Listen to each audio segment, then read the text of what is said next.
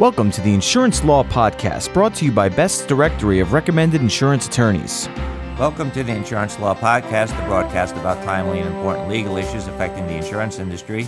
I'm John Zuba, Managing Editor of Best's Directory of Recommended Insurance Attorneys, including expert service providers. We're pleased to have with us today Dan Thompson, the owner of DG Rehabilitation Technologies with offices in Arizona and Canada. Dan's company provides life care plans, vocational assessments, rehabilitation and motivational speaking services to insurers, attorneys, and medical practitioners to improve the quality of life for those with life-altering disabilities.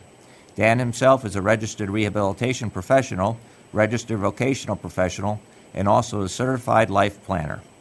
Dan, we're very pleased to have you with us today. Thank you, John. I really appreciate you having me. Today's topic is on healthcare system reform in the U.S. and Canada and the impact on the U.S. insurance industry and the legal community. And Dan, first off, what exactly is a life care planner and vocational expert? And more importantly, what impact do they have on the insurance industry?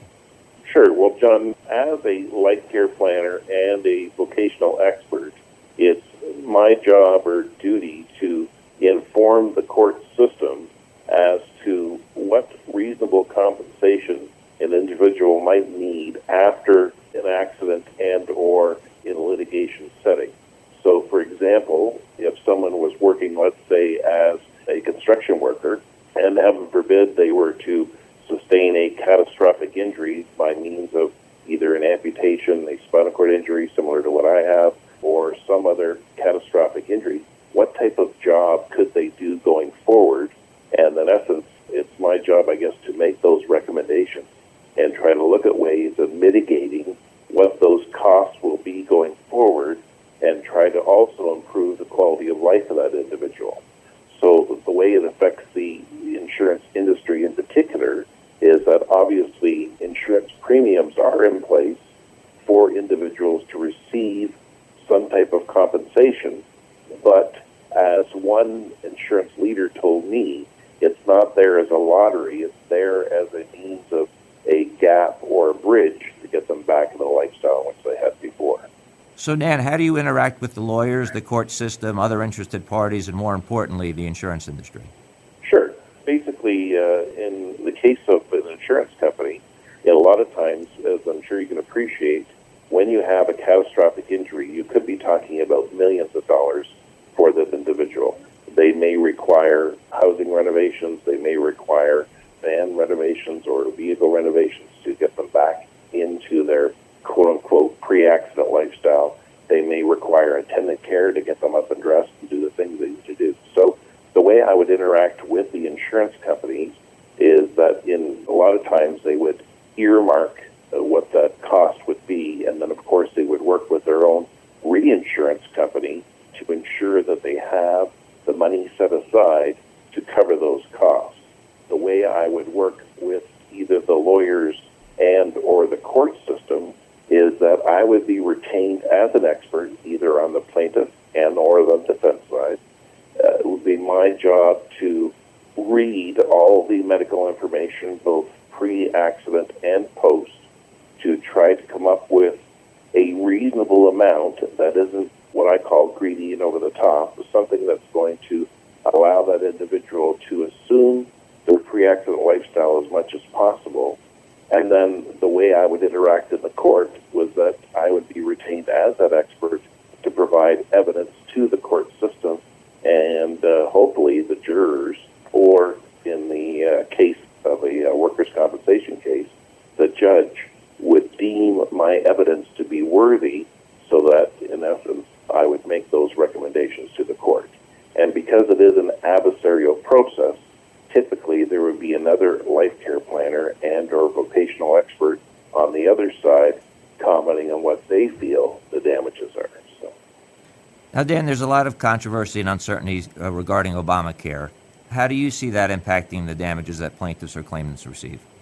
For sure. Especially here in the United States, there's a rule called the collateral source rule. And it's my understanding, John, that typically that rule is set up and in place to ensure that the defense does not get a windfall. In other words, if that individual has insurance, and basically what the rule indicates is that you're not supposed to consider consider any type of collateral source that's going to cover those costs, because for whatever reason that insurance policy may dry up, they may not be able to receive government subsidies or any type of other costs that are going to cover the care. So in essence, what Obamacare is now talking about is what we have had in Canada for numerous years, and that's a universal health care system. Now, I think it's beginning stages.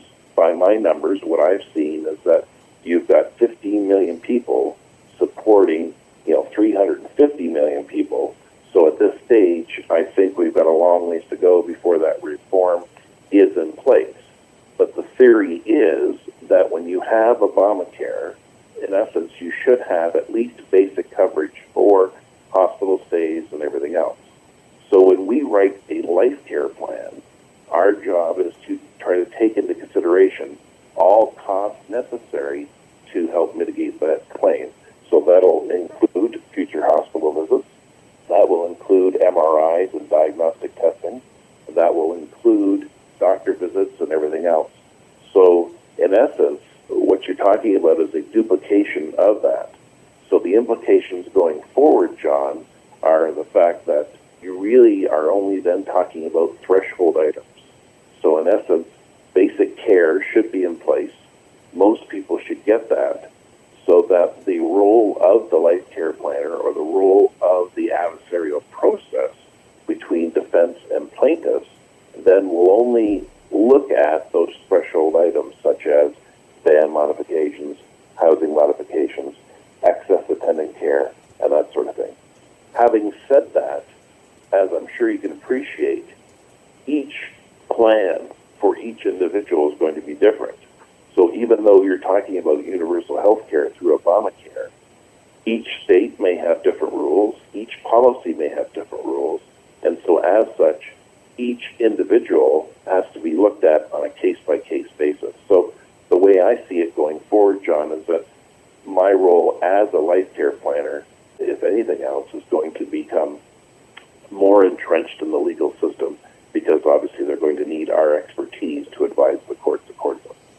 And Dan, can you comment on some of the coverage differences you've seen and experienced between the U.S. and Canada? Well, sure.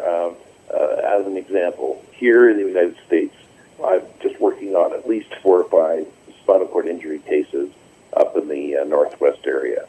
So in those cases, we still have the same individual who's looking at attendant care, housing modifications, the whole bit. The difference is, here in the United States, you have to cover all those hospital stays, you have to cover the attendant care necessary, you have to cover the transportation costs, the whole bit. In Canada, that same individual would not be subjected to any kind of segregated claim from a catastrophic injury, and then as such, when they receive their settlement, the coverages are going to be in place, and they could still go to their local ER if they have an issue down the road without having to pay for that. They would still be able to get their local primary care physician costs covered and the whole gamut. So that's really, I think, the primary difference between U.S. and Canada, at least the way I see it, John. Can you tell us about some of your other interesting cases? Sure. I mean, that's the nice thing, I guess, about the type of work that I do, is that it's very diversified and varied. Fortunate or unfortunate, depending on how you look at it, when someone sustains a catastrophic injury, it doesn't have a bias in terms of demographics. It doesn't have a bias in terms of the income level of that individual. So I've had cases with people who have been borderline poverty cases. I've also had individuals who are quite successful. I've had cases where people have been bankers, people who have been sports figures, and people that have been quite prominent, as in politicians and that sort of thing. So the nice thing about this is that each case, as I said before, is very individualized. And the important thing, having gone through this myself, I broke my neck way back in 1980. I understand the importance and the impact that my reports are going to have on these people's lives going forward. You want to make sure that they get what is reasonable and necessary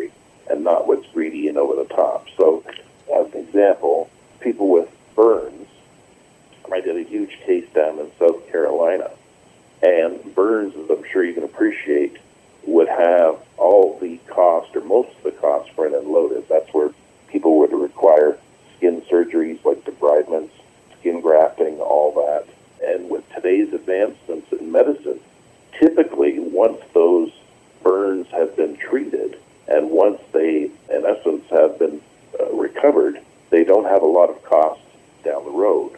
Whereas someone with an acquired brain injury or someone with a spinal cord injury, at least the rules go as they get older, they're going to need even more costs. So that coverage is even more important to ensure that they're going to be able to meet their needs both now and in the future. And Dan, what do you see for the future for life care planners and for vocational experts? Yeah, well, as I indicated before, I would say that, if anything else, at least from a defense perspective, life care planners are in their fledgling stage. I think there's going to be more emphasis on relying on experts such as myself, where we can provide the court system similar to Medicare set-asides, where we can ensure a reasonable amount is going to be given to those individuals to make sure that they can rebuild their lives, to make sure that they can become bona fide women and men in our society and become full participants if they choose to do so. I mean, after all, North America is the land of opportunity, and I see our role as life care planners in ensuring that we can provide the court system, which is an adversarial system, with the information they need to make informed decisions going forward. Dan, thanks so much. It was a pleasure having you with us today. Thank you.